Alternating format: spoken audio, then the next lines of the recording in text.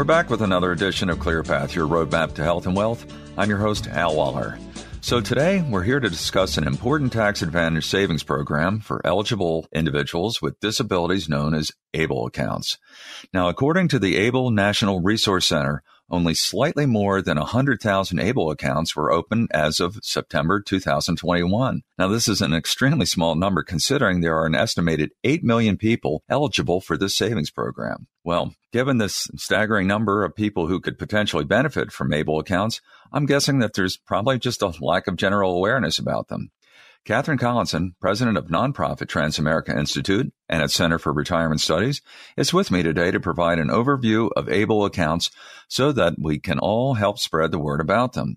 Well, first off, Catherine, welcome back. Now, could you unpack all of this for us by explaining what ABLE accounts are? Absolutely, Al, and thank you. It's great to be back.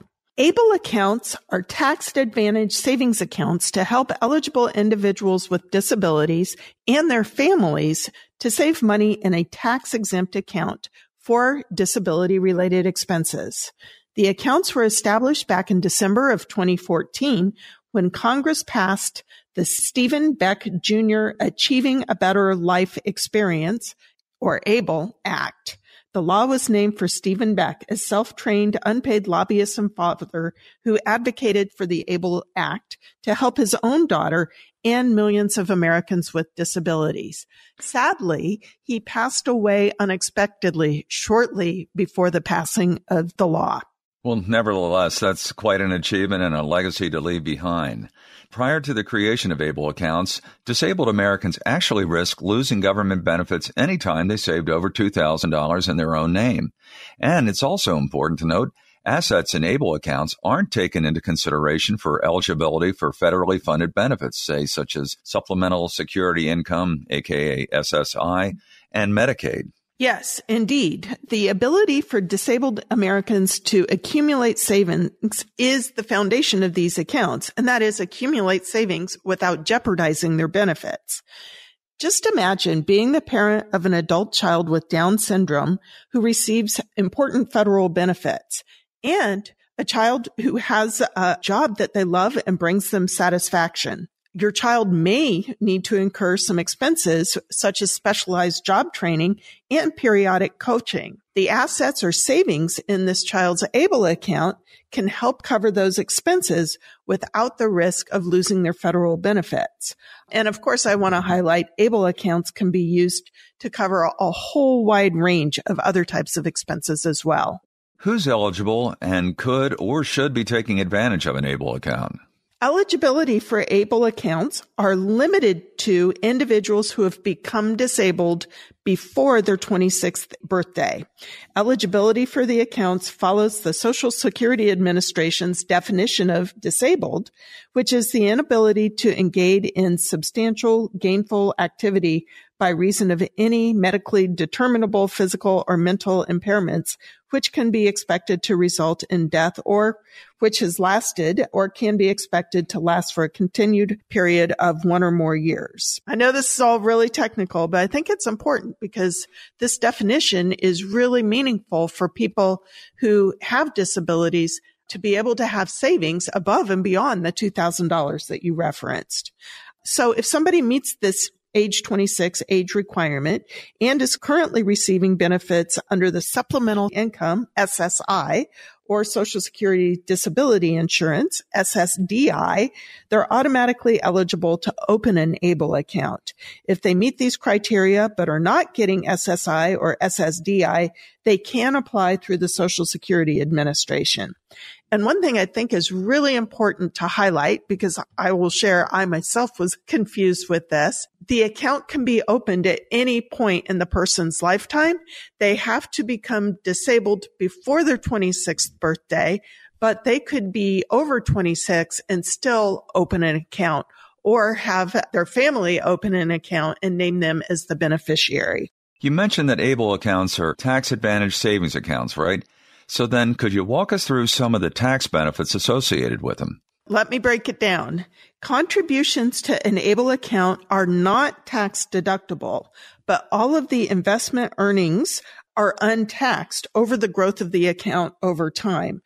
and money withdrawn from the account for qualified disability expenses are not taxed. So in other words, hypothetically speaking, you have a child or a beneficiary that you are making a donation into that account. That account can grow over time. And when the beneficiary or the person who the account is in the name of takes a withdrawal from that account for various types of expenses, those withdrawals are tax-free. I see. Then how are the accounts funded, and would there be any restrictions on that funding? The good news is that anyone, the individual, also known as the beneficiary, or their family or friends, can contribute to the individual's ABLE account. Under most circumstances, the total maximum annual contributions into the account from all sources, so family, friends, the beneficiary, the annual maximum that can be contributed to the account is $16,000 in 2022, which is up from $15,000 in 2021. That sounds like a really sizable annual contribution limit. Mm-hmm. But I also want to point out that in addition to this annual contribution limit, there's a couple of other limits to consider. First of all, ABLE accounts are subject to a lifetime maximum, which varies by the state of issuance. So do your homework when choosing which state's ABLE account program is best for you. Secondly, irrespective of the state's lifetime maximum, account holders should be aware that their Social Security insurance benefits or SSI benefits stop when the assets in the ABLE account are in excess of $100,000 combined with other assets exceeding $2,000. So you can build up savings in the ABLE accounts, but you really do not want to get to that, that $100,000. If you get there, then it will suspend your SSI benefits. So that's something really important to keep in mind. Gotcha. Now, I believe there may also be a wage-based component, right? So how exactly does that come into play? If the ABLE account holder is employed and their employer does not contribute to a workplace retirement plan for them, that individual can contribute part or all of their income to the ABLE account up to the federal poverty line amount for a one-person household, which was $12,880 in 2021 in the continental U.S. Of course, this also takes into consideration the $16,000 annual maximum, which I referred to. This is a really neat opportunity. So the ABLE account holder is able to hold down a job and they can contribute their earnings to the account, which is really empowering for them to be able to do so, assuming that they have other ways to ensure that their needs are met. For example, if they're living at home with their family. Yeah, that's really good to hear. And correct me if I'm wrong, but I think you mentioned funds and ABLE accounts are for disability-related expenses. So does this mean that the money can only be spent on certain things? I mean, how limited are we talking here? There are some limitations. However, what I think is super encouraging is the definition of qualified disability expenses is extremely broad. For example, individuals can spend their ABLE account funds on expenses ranging from housing, transportation, employment training, and other expenses which can improve their health, independence, or overall quality of life. And as I mentioned before, withdrawals, or what the IRS refers to as distributions, are tax-free when they meet these criteria. Now, Catherine, what are some other important things our listeners need to know? ABLE accounts were established to be a cost-effective and straightforward savings vehicle. For some people, there are more complex tools that are also available, specifically special needs trusts, and these tools might be appropriate. I am happy to share some good news that these tools are not mutually exclusive. An individual could have an ABLE account in addition to a special needs trust. Sounds like there's a fair amount of room to maneuver here. How does one sign up for an ABLE account? And any chance there's a one-stop option available? There is not a one-stop option available for ABLE accounts. However, there is a nonprofit organization called the ABLE National Resource Center, which provides extensive information. And a little background, ABLE accounts are part of the 529 tax code, which you may have heard of because they're often referred to as a big part of the college savings programs. So ABLE accounts are part of the 529 tax code. And like those college savings programs, which are actually quite popular and many are aware of, like the college savings programs, ABLE programs are established by the states. And at this point in time, more than 40 states offer them, and you do not have to use the program offered by the state you live in. It's also really important, recurring theme on this show, do your homework. It's wise to compare programs and their specific services, investment options, and fees between states. So do your homework.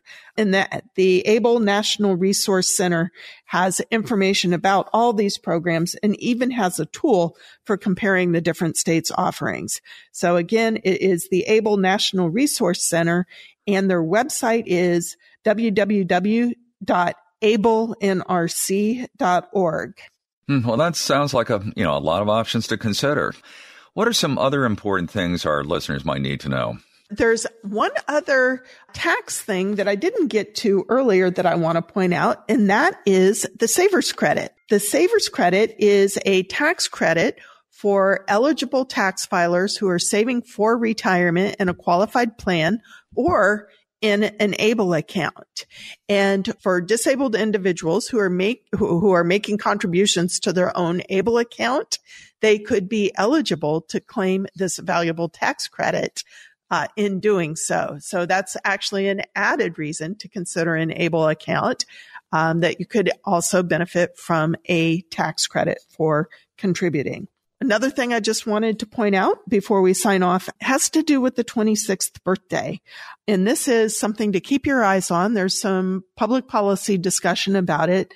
And that would be the possibility of raising the age for people who become disabled later in life. There is proposed legislation that would raise the eligibility to age 46. And then there's a different piece of legislation that would permit employers to contribute to an employee's ABLE account in lieu of a retirement plan. Both of these proposals could help many more disabled Americans save for their future. Well, given the need that currently exists, perhaps and hopefully that legislation will come to pass. And to that point, we encourage our listeners to share information about these accounts to those who can benefit from them. ClearPath, your roadmap to health and wealth, is brought to you by Transamerica Institute, a nonprofit, private foundation dedicated to identifying, researching, and educating the public about retirement security and the intersections of health and financial well-being. You can find our weekly podcast on WYPR's Podcast Central and mobile app, wherever you get your podcasts, and at transamericainstitute.org. We hope you join us and listen to more episodes, including our recent episode explaining the Savers Credit. I'm your host, Al Waller. Until the next time, stay safe, be well, and thanks for listening.